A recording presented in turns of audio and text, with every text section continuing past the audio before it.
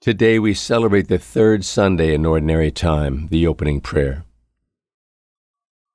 Almighty and ever-living God, direct our actions according to your good pleasure, that in the name of your beloved Son we may abound in good works through our Lord Jesus Christ, your Son, who lives and reigns with you in the unity of the Holy Spirit, one God forever and ever. Amen.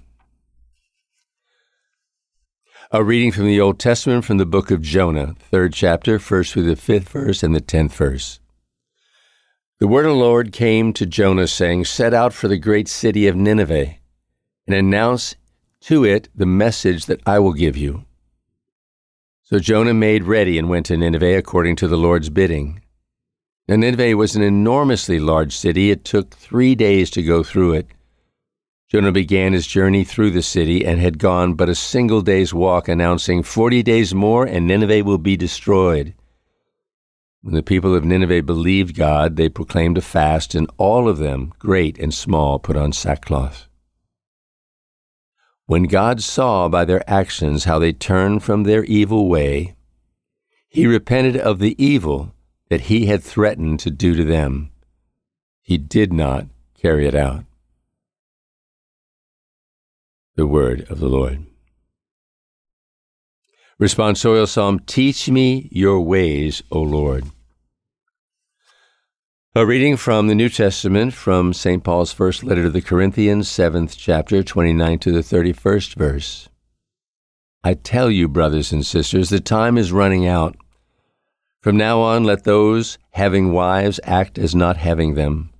Those weeping as not weeping, those rejoicing as not rejoicing, those buying as not owning, those using the world as not using it fully. For the world in its present form is passing away. The word of the Lord. Hallelujah verse. The kingdom of God is at hand. Repent and believe in the gospel. The gospel for this Sunday is taken from St. Mark, 1st chapter, 14 to the 20th verse. After Jesus had been arrested, Jesus came to Galilee proclaiming the gospel of God. This is the time of fulfillment. The kingdom of God is at hand. Repent and believe in the gospel. As he passed by the Sea of Galilee, he saw Simon and his brother Andrew casting their nets into the sea. They were fishermen. Jesus said to them, "Come after me, and I will make you fishers of men." Then they abandoned their nets and followed him. He walked along a little farther and saw James, the son of Zebedee, and his brother John. They too were in the boat mending their nets. Then he called them. So they left their father Zebedee in the boat, along with the hired men, and they followed him. The Gospel of the Lord.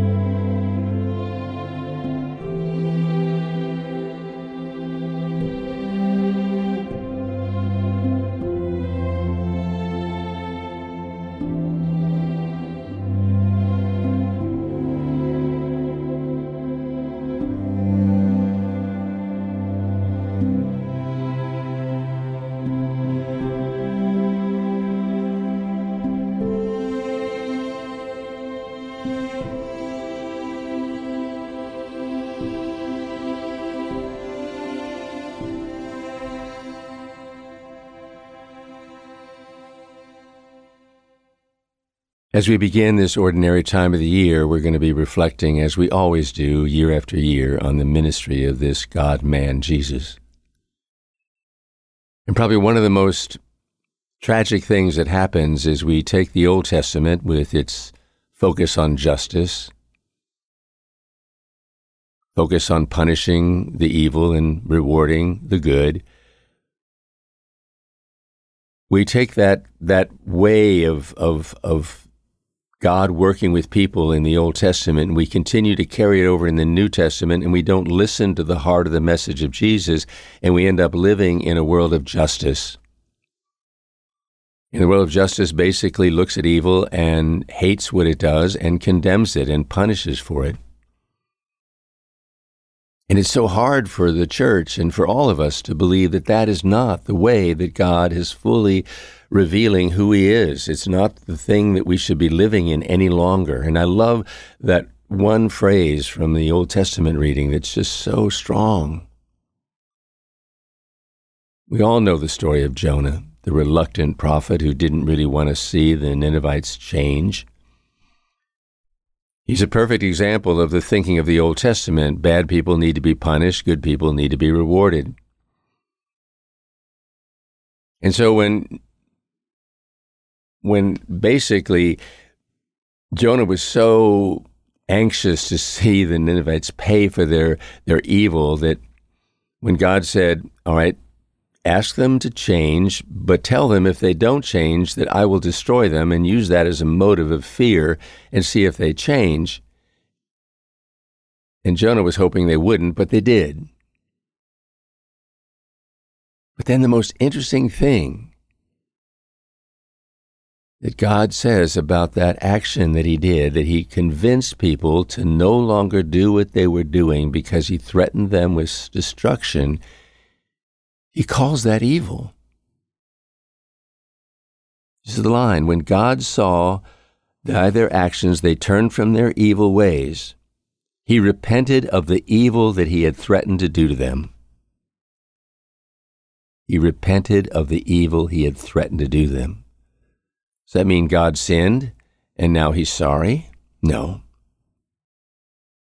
What He's revealing in that statement is that the God who fully reveals Himself in Jesus, is a lover, a forgiver, not a judge, not a condemner, and He will always, always find a way to accept the shadow that we're in and long to change it. But He no longer requires that we be the ones that change it. Fear is the great motive for self-change. But what God is trying to initiate in all of us through the coming into a human being and speaking the way He spoke to us, He's saying, I don't expect you to change yourself. I will change you. Redemption is the change. The Holy Spirit descending into you, illuminating your eyes to see the reality of the life that you're called to live, and to know that there is a purpose for evil. There's a reason for sin. And it's not to be punished or to be controlled or to be crushed. It's to be surrendered to and embraced. Wow. Does that make sense? Not if you're living in the Old Testament. Look at the reading from the gospel, and what it's really saying is that when Jesus came into the world, what He did, He was calling His followers, and He was calling them by saying, look, I want you to come and stay with me, dwell with me, hang out with me. That was the interesting thing that Jesus was doing. The Old Testament, God was someone who needed to be listened to and then followed, obeyed. Now it's not so much a God to listen to, but a God to see, to watch, to be in His presence. Jesus is God incarnate. So in the New Testament, we have an experience not of a message from God that we have to listen to and obey, but the presence of God that enters into us and that changes us. The disciples spent 3 years, 3 long years with Jesus. And at the end, they were still confused, doubted him, expected him to do something that he didn't really do. They thought he'd be a great political leader. They knew they thought he'd put them in a special position. They were caught in the Old Testament image of life and power and control, and they had no idea what they were being invited into. And when did it change? When did they finally see? 2 things happened. 1, Jesus came and told them what it was. Imagine, he dies and he comes back. And the first things he says to his followers is, don't be afraid of what's just happened. You've doubted me. You've done the worst thing you possibly do to me. You ran, you hid. You weren't there for me except for John was. And so he's saying, look, that isn't the issue. The issue that you failed me is not the issue. The issue is that just look at what you did, accept what you did. It's normal to do what you did. It's human nature to do what you did. But what I'm telling you is I'm going to enter into you, and my Spirit coming into you is going to forgive you in the way that forgiveness really works. It isn't just that your sin is written off.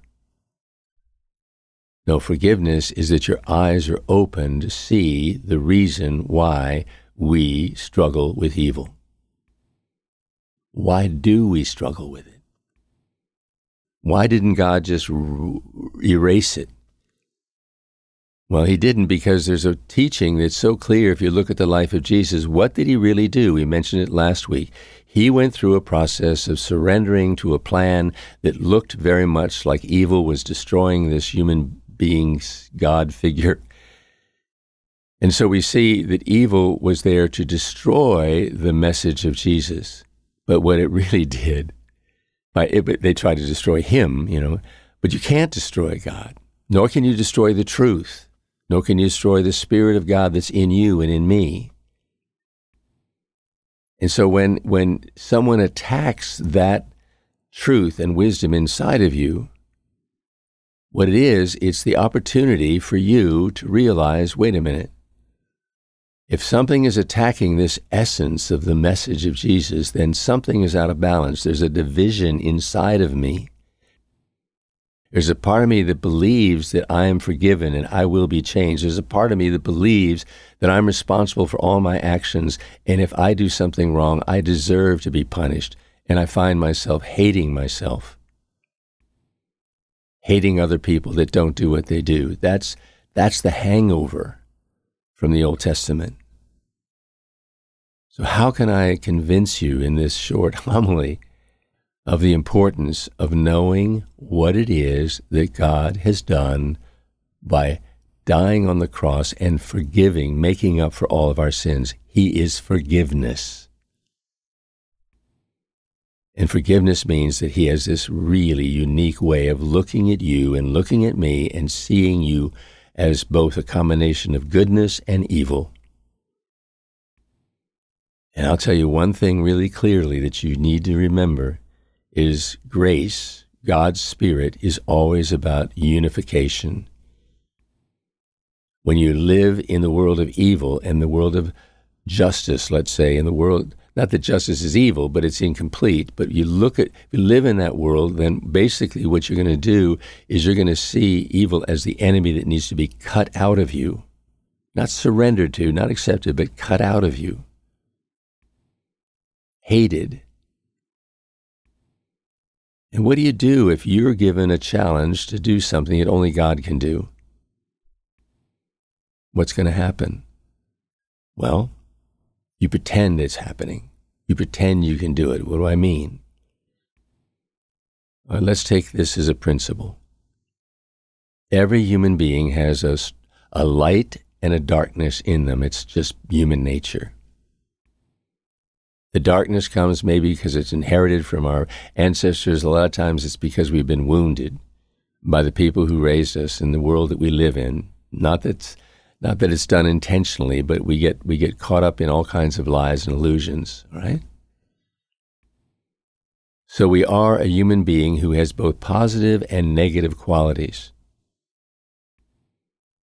Now what Jesus is saying is, I look at you and see you that way, and I forgive automatically everything in you that's not what it should be. I don't let your sins separate me from you. I'm here for union and communion. My forgiveness is I accept you totally as you are. That means I'm constantly pouring affirmation and love into you. And guess what happens? In that process, there comes about a wisdom that I can't describe how it works exactly. But when you decide the evil in you is not something that makes you feel unworthy of being in the presence of others, when you stop letting evil rob you of the peace of what it means to be loved by God, when you stop that, you enter into this place of light and wholeness. Unity. The fact that you have a dark side and light side does not mean that you are schizophrenic or that there's something wrong with you. It means you're human. And if you can accept that part of your humanity and take the part that's not what it should be and say, I can't change this. I can see it. You can show it to me, and I can recognize it as evil, and I can own it, and then you can change it. Then you can change it, because the only person that can change our nature like that is the divine nature of God, and the only way you can do it is if you allow him to do it, and you can't allow him to do it unless you accept it as part of yourself and know that you're loved in spite of it. So this idea of repentance is very, very important to understand. Repentance is a change of heart that's based on an opening of our consciousness and our awareness of what is real. And when we see things as they are, and we accept them without self-judgment and condemnation, then we are in a new place. And we regret. That's the word repent means to regret. We regret the disunity that we allowed to happen within us by looking at one part of us and hating it, looking at the other part of us and saying, oh, I'm wonderful. We're both. Forgiveness gives us the opportunity to be one with our shortcomings and our failings. Not to say they're okay, but to say they're part of me. They're not me. They're a part of me. They're part of my human nature. And what I need to do is to know that I can't change that. The only way I can really change myself is to say, I will destroy that part of myself. And then you can't really destroy part of yourself because the shadow is part of the gift. So if you try to destroy your shadow, you're going to destroy part of your virtuous life. And how do you pretend to destroy it? How do you do it? Denial. I don't have that part in me. There's nothing dark in me. Notice people when you try to point out a weakness that they have, and if they say, yeah, I know, that's really a mess. I've done that all my life, and I'm trying to get out of it, but I can't. Versus somebody says, what are you talking about? There's nothing in me that's like that. You know what you're talking about. Denial. If you're denying part of yourself, you're dividing yourself. And then sin has done its wicked work. You're living in a world of duality where you accept the part of you that's wonderful and you reject the part of you that's not. You live in this tension. You live in self-hatred, refusal to forgive, and you can't find peace. Because when you don't accept evil, it controls you and you will be divided. And the interesting thing, it's one thing to say, well, I hate myself for evil, but I accept everybody else. No, you don't. Nobody is going to treat themselves differently than they treat others. If you look at your weaknesses and your sins as if they are the things that should not be there, and you hate them and you want to destroy them, and you do it by denying them, you are in the classic state that we all get caught up in. And that is living in a time of freedom and love and acceptance and blocking it and not allowing it to enter into us. What a tragedy. Not to believe that I'm loved in my imperfection, not to believe that I'm forgiven before I even do anything wrong, not to believe that the love of God and the acceptance of God is the transformation stuff. It's the energy of transformation. It will change you permanently. The other is fear and hatred of a part of me, and I try to crush it and destroy it. And if I do that, I live in a dual world, and I never find peace. That's the scary part. So repentance is God's work. Our work, open your eyes. Accept your human nature. God created it that way. He wanted it to be that way. He wants you to be indebted in a sense to Him because of His love and how it changed you, and then you will start doing that to other people. And once you love people in their imperfection, watch them change. It's phenomenal. Condemn them and judge them. Try to get them to face it. It doesn't work. So there's a great lesson as we begin this time of reflecting on the work of Jesus. Keep in mind what He did when He died on that cross. He took away the sting of sin. It no longer is an obstacle to our being with Him. In fact, it's the key to experiencing His love.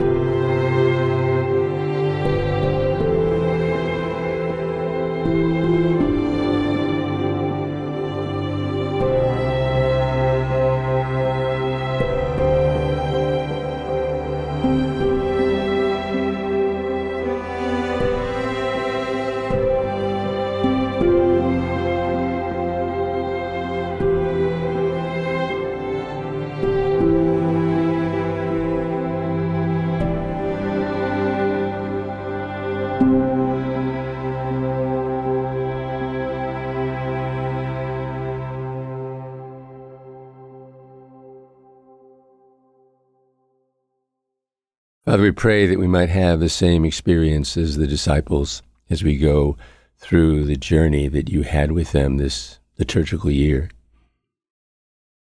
We want you to open our eyes so that we can really see how close you are to us, but most especially the enormous gift of your love in spite of our weaknesses, in spite of our sins, so that we can feel this affirming, transforming love that changes us and brings us not only a change of heart, but a capacity to change the way we treat one another, the way we respond to evil in one another, the way we respond to evil in the world. So your gift is peace, oneness, unity. Open our heart to the way in which you've given us so that we might find it, experience it, and share it with one another. And we ask this through Christ our Lord. Amen.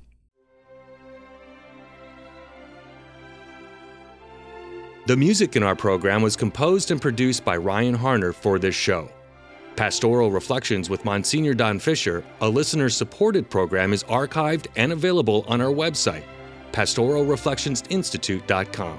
and available anytime, anywhere, and for free on our podcast, Finding God in Our Hearts.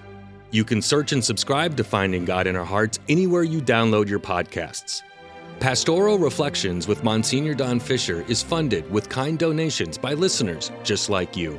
You can make a one-time or recurring tax-deductible donation on our website, pastoralreflectionsinstitute.com. We thank you for your listenership and your continued support. Without it, this program would not be possible. Pastoral Reflections with Monsignor Don Fisher is a production of the Pastoral Reflections Institute, a nonprofit in Dallas, Texas dedicated to enriching your spiritual journey. Executive producer Monsignor Don Fisher. Produced by Kyle Cross and recorded in Pastoral Reflections Institute Studios, copyright 2024.